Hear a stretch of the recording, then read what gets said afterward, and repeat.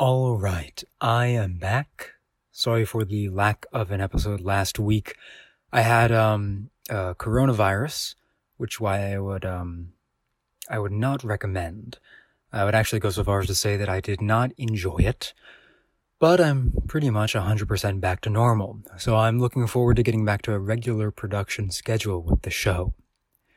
This week I want to talk about, surprise, surprise, some historic corporate crimes that are astoundingly relevant to our current political circus. This week, I'm going to talk to you about big chemical companies, and about how wherever on earth you live, you, as well as everything you eat and drink, has been knowingly poisoned by a small group of American companies. As per usual, if you like this episode, then subscribe if you aren't already, and share it with your friends or family or whomever. It really helps the show grow. A special shout out to my new listeners in Turkey and Ireland, who have helped Hidden History reach the charts in now 21 different countries. As always, the sources for this episode are in the description, and if you'd like to support the production of Hidden History in a more direct way, then follow the first link to go to the show's Patreon page. So now with that out of the way, let's get on to the show.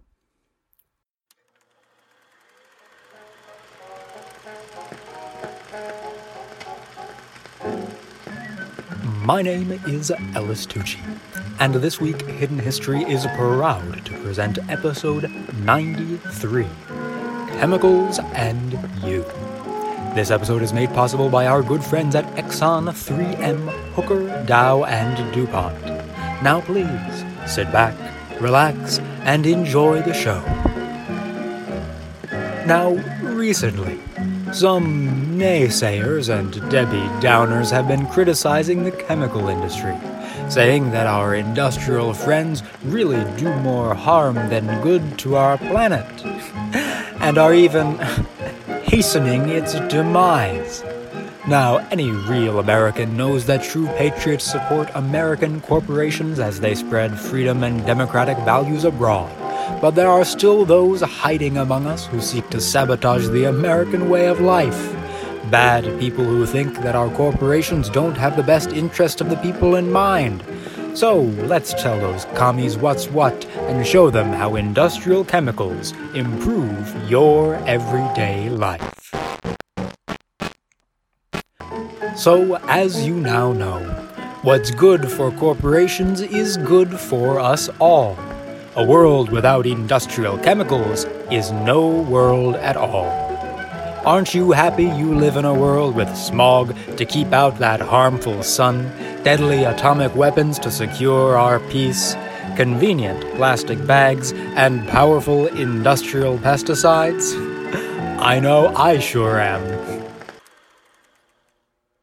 Alright, now I can go back to my normal voice, which is probably not so different from my 1950s industrial film voice. As you might have gleaned from that little bit I just did, I'm going to talk this week about environmental abuses by chemical companies. To give you kind of the lay of the land, I'm going to divide this episode up into a few different topics. And because I'm going to be talking about a couple separate issues here, I'm not going to have the ability to get into them with the level of granularity that I would like to. So if you want to learn more about these topics that I'm going to discuss, then I would definitely tell you to go check out the source links in the description. They're all very high quality, very digestible, and will give you a more detailed understanding of individual events than I can in one broad episode. The specific events that I'm going to be talking about in this episode are the following: the creation of leaded gas, the global dissemination of an incredibly deadly chemical called POFA, and the asbestos industry's attempt to cover up the deadliness of its own product. Then I'm going to finish up by talking about how companies can get away with these sorts of things, and how the vestiges of the past are very much tied to the realities of our present. So, now that you know how the whole thing is going to play out, let's get into it. I want to start out by talking about the history of leaded gas. A lot of the information for this specific segment comes from an article by Jamie Lincoln Kipman that ran in The Nation called The Secret History of Lead. It's very, very well done and a very long article that I think is absolutely worth reading. So in order to talk about lead gas, we need to talk about cars at the beginning of the 1900s. The story of the creation of the car starts in 1886, but as you may know, up until the creation of the Model T, cars were considered unreliable oddities reserved for the very wealthy. The commercial success of the Model T in 1908 signals the start of what will very soon become a car market geared for the masses. Now, car engines at this time weren't very powerful. They had what's called a low compression ratio. Now, one of the things that changes this ratio is absolutely the design of the engine itself, but also it's the level to which the fuel is refined. Fuel in the early 1900s was not refined very well, and it resulted with a fuel that was impure and unstable. It would ignite in your engine unevenly, causing a damaging ping in your engine called knock. If you're a company that wants to overtake the competition, you need to offer something that's faster, sleeker, more comfortable, less expensive, etc. But you can't do that if the hardware you're working with has reached its limits. So, as a result, the search for a fuel stabilizer, for an anti-knock agent, becomes a pretty high priority. Quite quickly, a solution comes along. Before gasoline was ever used as a fuel, people had produced the first internal combustion engines using ethyl alcohol, which is the kind you drink, which is also known by another name, ethanol. The newly formed General Motors, which is the company in question seeking to improve their compression ratio, already knew this, and so as a result there was a brief period in the evolution of the early car when they ran off of clean-burning, odorless alcohol. But that created a problem. In the early development of the car companies were weak, and in order to function, they were entirely reliant on Standard Oil. Now, Standard Oil didn't like ethanol. It could completely take the place of gasoline, but more importantly, tens of thousands of Americans already made it at home for free. But I don't want to make it seem like the car companies are innocent little victims being pushed around against their will by big bad Rockefeller, because that's not true. General Motors was actively involved in burying alcohol technology and funding research into leaded gasoline simply because they couldn't patent alcohol. They could license out leaded gas. So, just like that, the search for a new fuel stabilizer starts back up, and eventually, scientists at what would later become GM's research division stumbled back across something called tetraethyl lead. It's a lead compound that was first discovered in the 1850s, and was immediately noted for its incredible toxicity. It was such an incredibly dangerous chemical that for 75 years, it had gone unused. Now, all lead is dangerous, but tetraethyl lead is especially so. As little as 6 milliliters, 0.02 fluid ounces, can be fatal. Exposure to tetraethyl lead, which I'm just gonna be referring to as lead from now on, causes vomiting, weight loss, seizures, delirium, brain swelling, coma, hallucinations, psychosis, memory loss, cancer, and pulmonary edema, which is when your lungs fill with fluid, as well as lots of other nasty things. Lead crosses the placental wall, which means that if you're pregnant and exposed to lead, your baby is as well.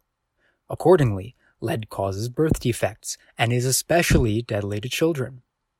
But there's one thing that is especially insidious. Lead is a heavy metal, which means that, unlike deadly pesticides or even nuclear waste, lead will never go away. Once something is contaminated with lead, it can never, ever be uncontaminated. The fact that lead does not break down means that lead poisoning is cumulative, and is more often than not a near invisible and incredibly sudden killer. And so it's understandable that a lot of scientists and health professionals were worried about the long-term consequences of putting a non-decaying, highly deadly neurotoxin in something that would end up in the air we breathe. That wasn't so important to General Motors, and that wasn't so important to Standard Oil. General Motors had funded the laboratory that had discovered the use of lead as a gas stabilizer, and it later bought the place outright. GM owned the right to produce the chemical for use as a gas additive. And if it could make sure that lead was in even 20 or 30% of America's gas supply, it would make tens of millions of dollars. It would make money off of every gallon sold. Standard Oil got to produce gas as usual with no threat from cleaner alternatives, and everyone would be happy. Now, if you're of a certain age, you may have grown up around cars that use leaded gas, or you may have driven them yourself. Lead was only phased out of gasoline in America in 1986. In hundreds of places around the world right now, it's still used. And if that experience applies to you, then you may have heard that we put lead in our gas because it was the best possible option, that everything else was bad for your engine. That idea has had a staying power in the American mind. And it couldn't be further from the truth. Not only is lead a bad fuel stabilizer, but it actually damages your engine. The reason that a lot of people believe otherwise is because the gas industry engaged in a coordinated campaign of misinformation to intentionally mislead people about the danger of their product. And they were allowed to do that because the government was in their pocket. As leaded gas began to dominate the market, the government became increasingly involved in a conspiracy to serve lead interests. The government, of course, knew of the dangers found in tetraethyl lead, but still proceeded to be as accommodating as possible to the companies making it, doing sham investigations, compiling reports denying its danger, even going so far as to ban other companies from saying that leaded gas was dangerous, which it did in 1936. It ended up being that, essentially, for the next 40 years, companies like DuPont, Exxon, and GM directly funded all research about whether or not their top product was dangerous. The government refused for decades to conduct an independent investigation. As a result, leaded gasoline floods the market and essentially, for 60 years, is pumped into the air we breathe and the food we eat and the people we love. In 1985, a year before leaded gas was officially removed from the market, the EPA estimated that every year since its adoption, leaded gasoline has directly killed 5,000 people. I'll do the math for you. Over 60 years, that's 300,000 people. In 1983, the Royal Commission on Environmental Pollution said that there was probably not any life form on the face of the earth that was not contaminated with man-made lead. Not a single thing. And because deaths from lead poisoning aren't something that you can see directly around you, it's probably tempting to be somewhat removed from that number. Just like the people who die from heart attacks and car crashes, it's probably easy to tell yourself that's baked in, unchangeable. That's just how life is. But that's not true. We are socialized as Americans to say, oh, but this is such a tragedy, what an awful unintended consequence. But these things are intentionally done. This is something that I talked about in episode 91 on Union Carbide. People who are fully informed on the consequences of these actions still decide to pursue them. The victims of lead gas, however many hundreds of thousands, were murdered. And you might be saying, oh, well, that's a strong word, but think about it for a second. If you were making a project for your middle school science fair, and you know that every time you put baking soda into your little volcano, that it would kill someone, would you or would you not say that you were responsible for their death? That you've murdered them? Now, you might say, oh, but Ellis, I didn't mean to. I never even met them. Well, intent doesn't matter. If a bank robber were to say, oh, I didn't mean to kill that hostage, I just wanted to make some money, do you think the judge goes, oh, sorry, I didn't realize that, we'll drop the murder charge? If you ever went through an indoctrination program like DARE, then you will have been told many times over that if you break the law, then it doesn't matter if you didn't mean to, because you still did it. Now, if the law applies to you, why doesn't it apply to a corporation? If you make a decision knowing that it will kill people, then you are responsible for their death. And if you maintain unchallenged a system that will kill people, then you are responsible for their death. But I've been going on about leaded gas for quite a while now, and I said I wasn't going to get too detailed. So I think it's time to change modes a little bit and talk briefly about PFOAs, which stands for perfluorooctanoic acid, and is known as a forever chemical, which seems bad. A kind of PFOA that you may be familiar with is Teflon, the stuff that makes no-stick pans, stain-proof shirts, and microwave popcorn bags. Now, in order to talk about PFOA contamination, our good friend DuPont, which was largely responsible for the propagation of leaded gas, must once again enter the scene.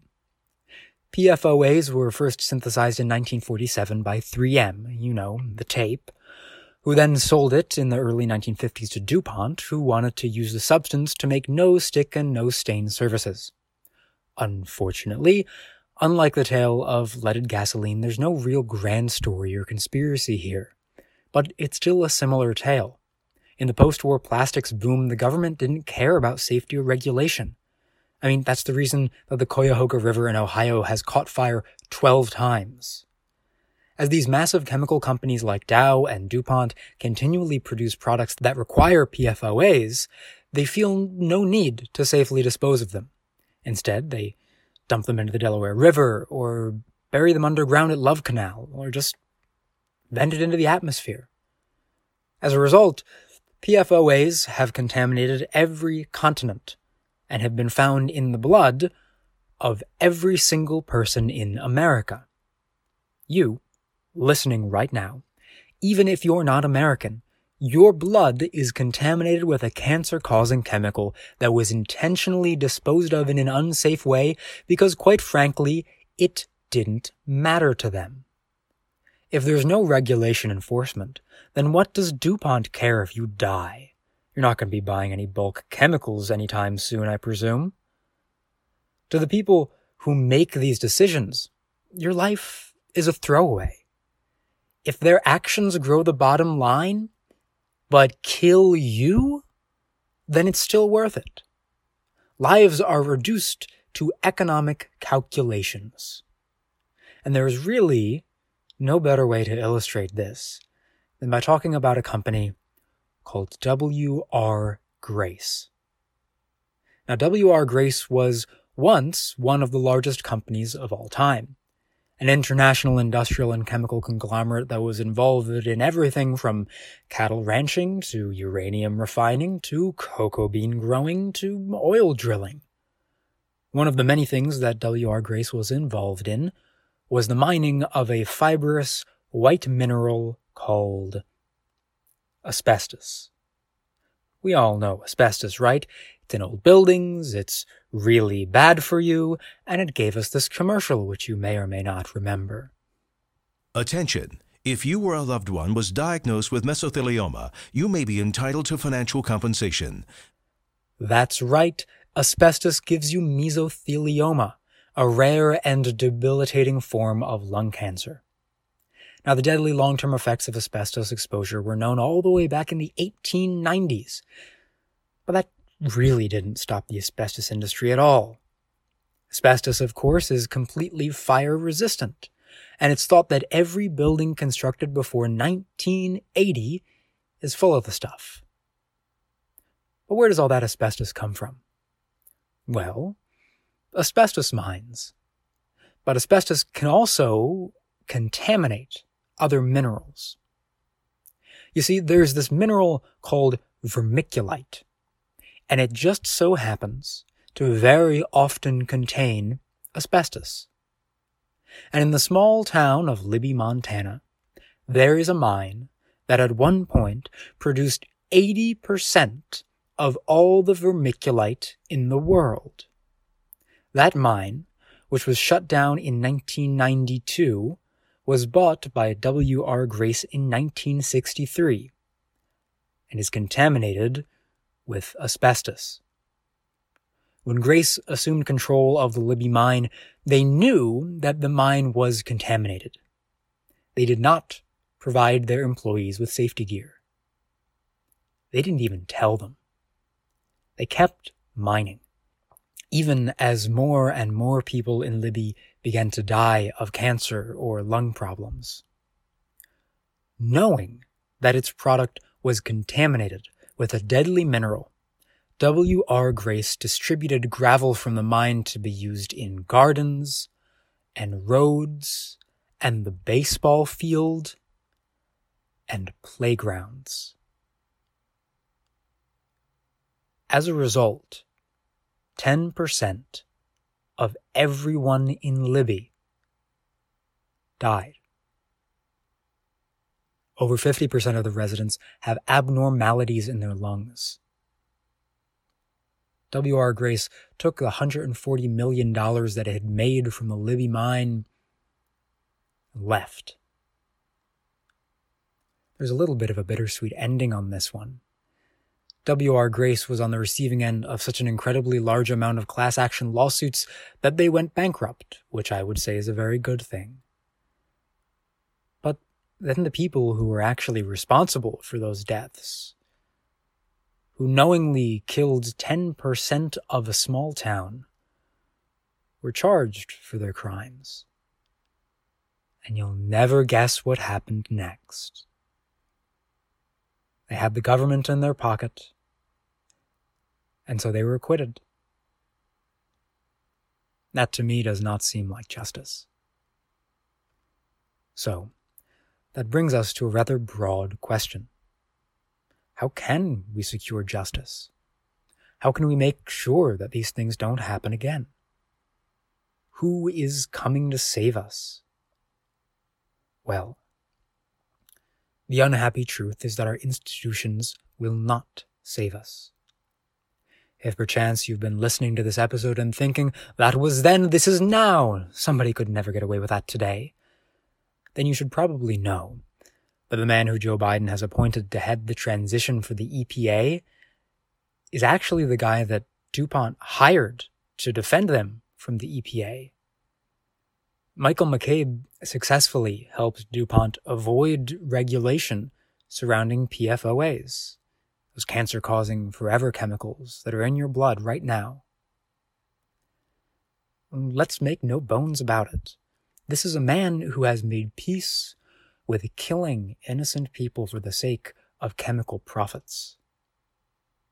That doesn't exactly fill me with hope.